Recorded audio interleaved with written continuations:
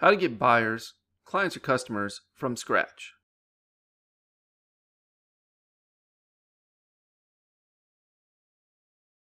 Welcome to the Kerry Knoll Show. I'm your host, Kerry Knoll, and today I'm going to be talking about how to get buyers from scratch and how to build profitable funnels that can acquire new customers based on paid traffic. All right, so this week I've been going through a challenge by Digital Marketer called Buyers from Scratch Challenge, and I just wanted to share some of the highlights of it so far with you so you can understand the benefits of how important it is to have a cold traffic funnel built for you for your business to offer your product or services. So on day number one, we talked about some of the myths about traffic, and if traffic is abundant and you can go to the traffic store, quote unquote, to buy traffic right from Facebook or Google, which makes up about 80% or a little bit more of all the traffic on the internet at this point, then what's the problem, right? Well, the real problem is crafting a message is really hard that captures the attention of a too busy, too distracted public who doesn't know you, doesn't trust you, and doesn't even know why they should even care about what you have to offer. And that's the premise of it, right? So the wrong question that most people ask all the time is, how do I get more traffic for cheaper? Or how do I get more cheap traffic? And the correct question they should be asking themselves is, how can I craft an offer that enables me to profitably purchase all the traffic I really want? This is the key to it all. And this is what you need to understand in two simple sentences. There are no traffic problems. There are only message problems. That's the bottom line, right? So the message is everything. To talk about that a little bit more in depth, the big trick to crafting the correct message is understanding a few key variables and really getting down to what is the core desire of your perfect customer or client, right? And so in order to do that, you need to usually brainstorm things like, what are the core desires in general? And then once you've written down what those are, then you need to do something what they call brainstorming exclusive qualifiers. An example would be, I want X but without Y. Perhaps as an example for fitness or weight loss, it would be, I want to lose 10 to 15 pounds but without having to go to the gym. And then you also need to brainstorm all the inclusive qualifiers. I want X, but I also want Y included. So this would be something like, I want to lose 10 to 15 pounds, but I also want to be able to work out from home, or where it does not take a lot of time, something like that. So you want to write down all of those. What you would do after that is, once you've written all these core desires, exclusive qualifiers, inclusive qualifiers, you'd want to craft what they would call the deepest core desire, which is basically your core desire plus your qualifiers. And that is essentially what's going to attract people from different market layers. You have your ideal market, which is the smallest market, right, which is most aware of their problem and or your solution. And then what we have is the addressable market, which is, the next level is the available market, which is solution aware. So they know that there's probably a solution to their problem, but they're not exactly sure what it is or who is offering it. And then we have what they call the addressable market, which is problem aware. So they know that there's a problem, or that they have a problem, but they're not sure there's even a solution for their problem. And then we have what we call the scalable market, which is completely unaware that perhaps they even have this problem, or that this problem exists, and that there is a solution to this problem, right? And what we want to do is we want to be able to go from our ideal market all the way out to our scalable market, and that's the only way we can do that is by understanding the core desires and the qualifiers and crafting that message. If we were to expand on that and formulate the big idea behind our product, right? So what is the big idea? Well, it's the deepest core desire that we just got done talking about, plus what they call the happening. And the happening is that idea of, have you ever talked to somebody and said, or somebody ever asked you, did you hear what happened to such and such, or for such and such, or whatever? And of course, our instant reaction or response is, no, what? What is it? Tell me. I want to understand. I want to hear. The curiosity gets spiked and you want to know what happened. So you need to, you have to figure out what is the happening. And the question is, how do I figure that out? Well, there's 4 types of happening, right? There's a new discovery. There's a unique perspective.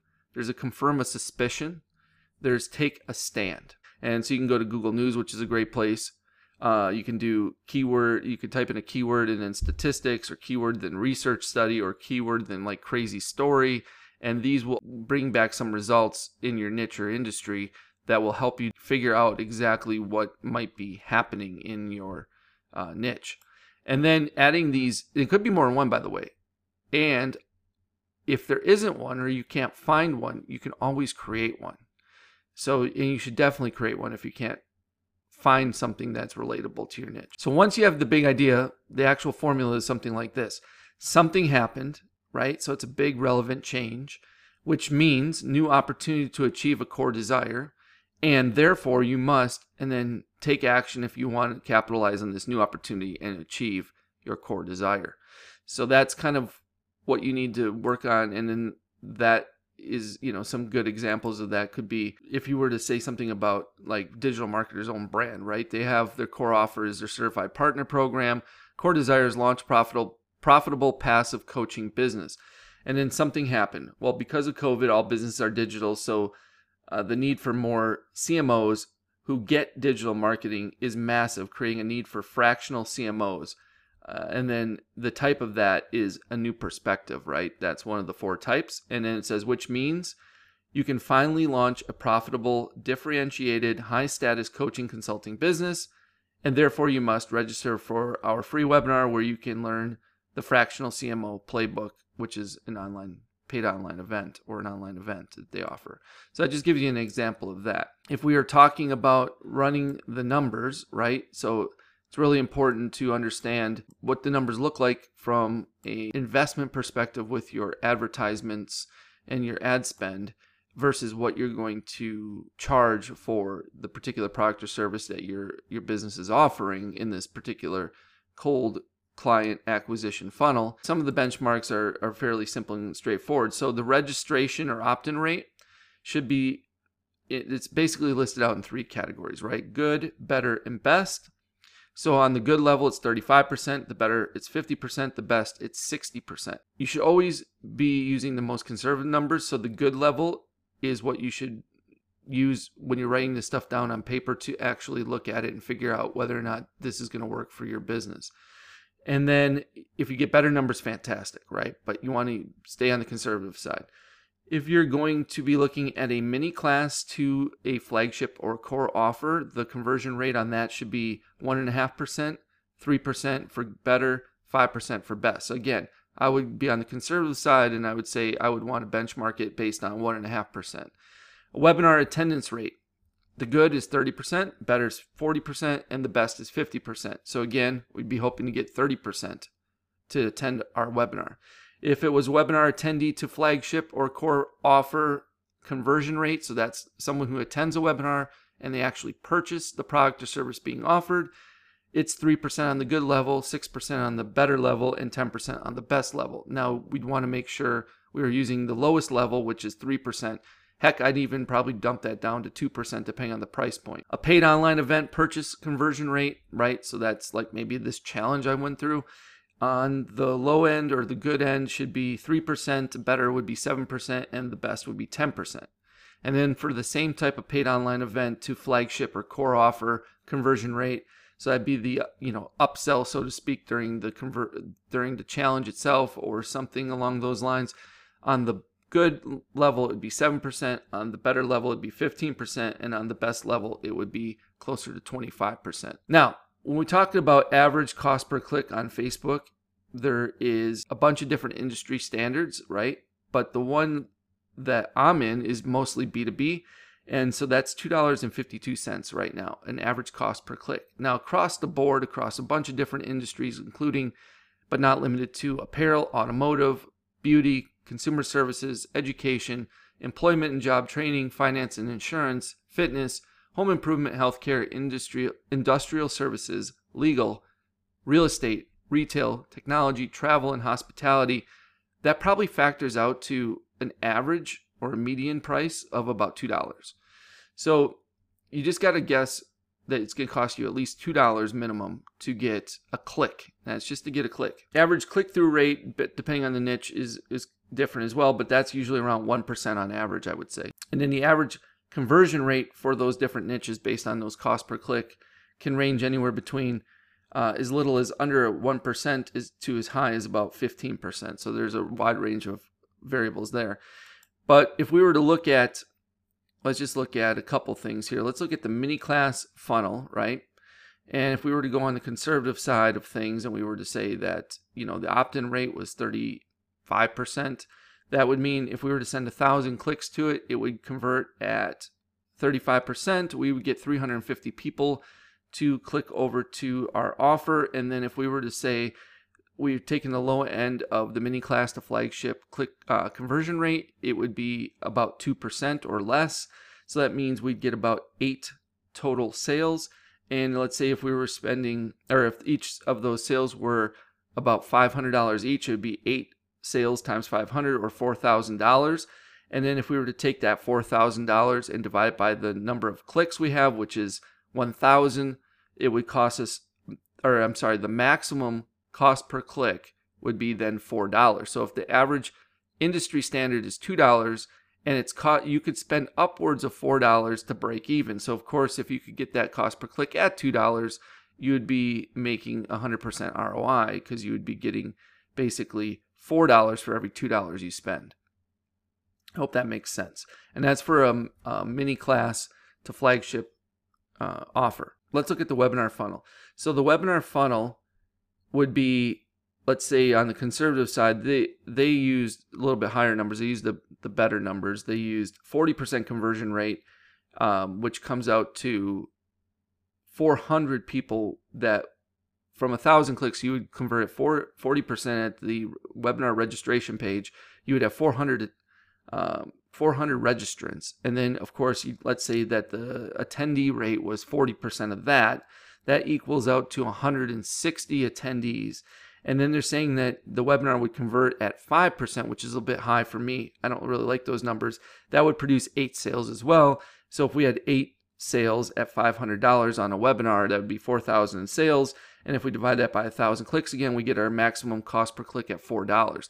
Now, I like a little bit more conservative numbers than that. And so my conservative numbers would be 30% attendance, or 30% conversion rate or attendance rate. Let's call it attendance rate. So let's still say we're going to get 30% of those people are going to register. So that's 300 registrants.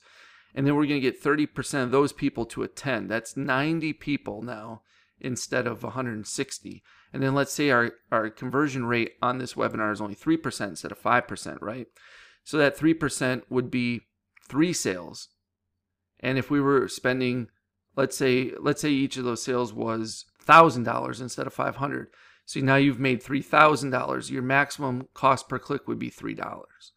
Of course, if your price point was only $500, you'd have only $1,500 in sales, which means your maximum cost per click would be $1.50, which would fall below the industry average of $2. So likely you'd be losing money. So it's best then to say, well, I can't sell that product at $500 on the webinar because it's not going to work with cold traffic at that low price point based on these very conservative numbers, which I think is very fair to say. So what I would do is I would up the price of the product on the webinar to at least $1,000 like I did in my example now, which gave us a $3 maximum cost per click, which still is below the $4 maximum cost per click on their higher conversion numbers. But it's still a very fair number, and I think it's very achievable. If you're doing a paid online event, let's go with the conservative numbers there. So if we did a paid online event, I would say if you were to sell that initial cost to get into that online event at $47 and you only expected 3% of those people to convert, then that would mean you get about 30 people to pay $47, which equals $1,410. Okay, and then you would get 7% of the 30 people who attended the actual online event to convert for your higher price upsell offer at the end of that event, right? So that would be 2 people out of 30 people if it's 7%. And I think that might even be a little on the high end, but I would go with that. And let's say that your same $1,000 price point applied, that you'd make $2,000 there. Then, of course, with your 30 units at $47 was $1,410. Your total there is now $3,400 roughly. And so you'd have a $3.40 maximum cost per click. So this gives you some benchmark numbers to go by and how to figure it out. And I think it's really important when you're talking about offering a product or service at scale to a cold audience. And, the number one problem isn't necessarily a traffic issue like we've talked about. It's not even how much is it going to cost you, because it's costing everybody roughly the same. What does change is what is your offer and how compelling is that offer to the scalable market, right? And so it's really important to put the time and work in, not so much on crafting the right ad, but more or less on crafting the right offer. So it's all about getting that offer dialed in to the point where people can't live without it. They got to have it, hitting their core desires, and basically building out the big idea in taking that deepest core desire, which is the core desire plus the qualifiers, right? Plus the happening, and the happening being one of those four major events. The four types of happening are: number one, new discovery; number two, unique perspective; number three, confirm a suspicion; and number four, take a stand. And it just depends on which of those four you want to go after. And once you dial in one of these four happenings, you can actually apply more than one and have a multitude of happenings, right? So you could use all four of these. You could come up with a couple different ones for each one of these, whatever it might be. And you're going to probably test out at least a few anyway to find out which one actually does best. So it's going to be, one of the things where you don't want to just come up with one only and then live with the results, because there could be a better angle or better way to actually hit your market with your product or service through one of these other ones. So definitely want to test things out and see how that goes. I just wanted to also mention that since last podcast episode, I started doing a daily vlog that I've been going live on Facebook and YouTube and in some other destinations. And I rant and I rave a little bit about my wins and my losses, or my things I'm thinking about, and some struggles I might be going through as an entrepreneur.